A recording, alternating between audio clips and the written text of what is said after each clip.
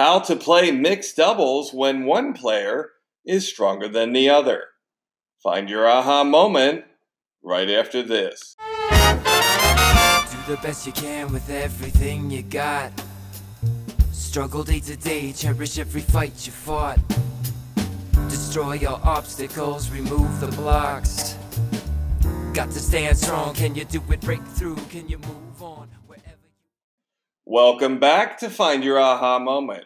I'm your host, Brian Lutz of BackhandCity.com.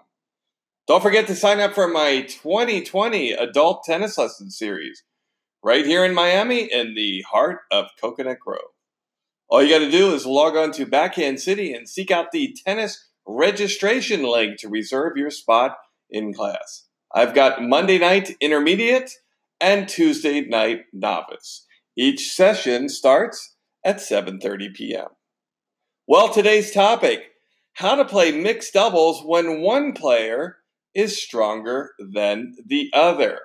Now, I know what you're thinking. Let's just say the man's stronger than the woman, and the woman should go to the sideline and give the middle balls to the guy mostly. Let me tell you, this does not work. And I'll tell you why. What's going to end up happening is your partner is going to be so gun shy. And what's going to happen if for all, when they find her and try to pick on her, she's going to be so tentative, she's going to miss. She's going to miss. So your job, if you are indeed the stronger player, whether you're male or female, is to make sure that they're in the position to hit their strengths. So you're not really just looking at who's the stronger player. What you really want to do is dive in a little more granularly and try to figure out what's the weakest shot on your team. So for an example, I'm going to give a quick story. I started playing in New York City 10-0 mixed doubles leagues probably about, almost 15 years ago now. So I was playing with a girl named Lauren. Her husband was a tennis pro. I was her partner. I think at the time she was a 3-5, 4-0. I was a 5-0. And so maybe it was 9-0.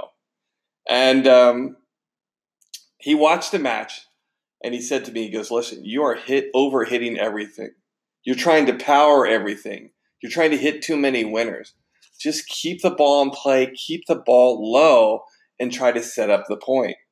I go, what do you mean? You want to set up the point so they can't hurt her at the net. My partner's biggest fear and weakest shot was getting a zinger at the net, right?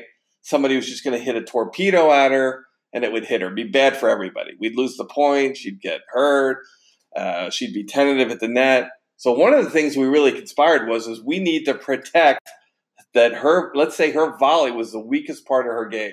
She could hit ground strokes all day. We wanted her up at the net, but we had to protect her volley. She had an adequate volley if she had time, but she was not good with reflex volleys, okay? If she had time, she had a serviceable volley. Not a great volley, but serviceable. So we wanted to stay away from reflex shots. She was not going to be able to defend herself when people hit missiles at her.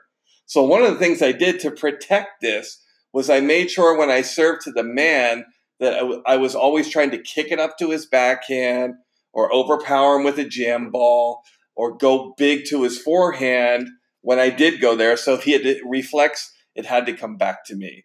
So she rarely got a ball that was hit at her hard when I was hitting to the guy, especially once we got into rallies. Because if I had to come to the net, I made sure I always chipped the ball deep or I cut it and hit a nice low ball where he had to move in and hit up. So they never had leverage against her so they could exploit her weakest shot. And it was a huge eye-opener for me because it took the pressure off me. I felt like I had to hit a winner every time to protect her. And what ended up happening was surprising. Her confidence grew because we were playing together under a specific plan around her strengths. So this leads to tip number 2, communication. We really had a game plan. This is what we're going to do in these service games, in these situations. So when she was at the net, she knew what was coming. There was balls that she could handle where she wasn't going to get overpowered or not have enough time to react. So point number 3 is play your strengths, right? For me, I was good at kick serves. I was good at slicing the ball, keeping people off balance. There was no need to try to overpower people because I was going to make a lot of errors.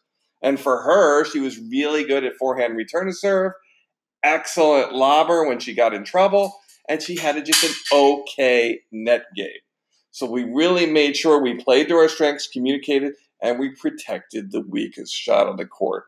And the last tip I want to give you is play a lot of match tiebreaks, also known as 10-point tiebreakers. A lot of these USTA tournaments and leagues are decided in match tiebreaks, where it's first 1 to 10, so there can be big momentum swings. But these match tiebreakers are tricky, and they decide everything. So if you're practicing with your partner, practice a lot of match tiebreaks and practice on playing high percentage tennis, okay? But if you get playing them a lot, you'll get used to the sense of urgency, and you'll get to reinforce your plan over and over again. Well, I hope that was helpful in helping you decipher how to play doubles when one player is stronger than the other. Well, thanks for listening to this episode of Find Your Aha Moment. Don't forget to go onto iTunes and rate, review, and subscribe to this podcast so you get notified each day with a fresh episode. This is Brian Lutz of BackhandCity.com. I'll talk to you tomorrow. That's when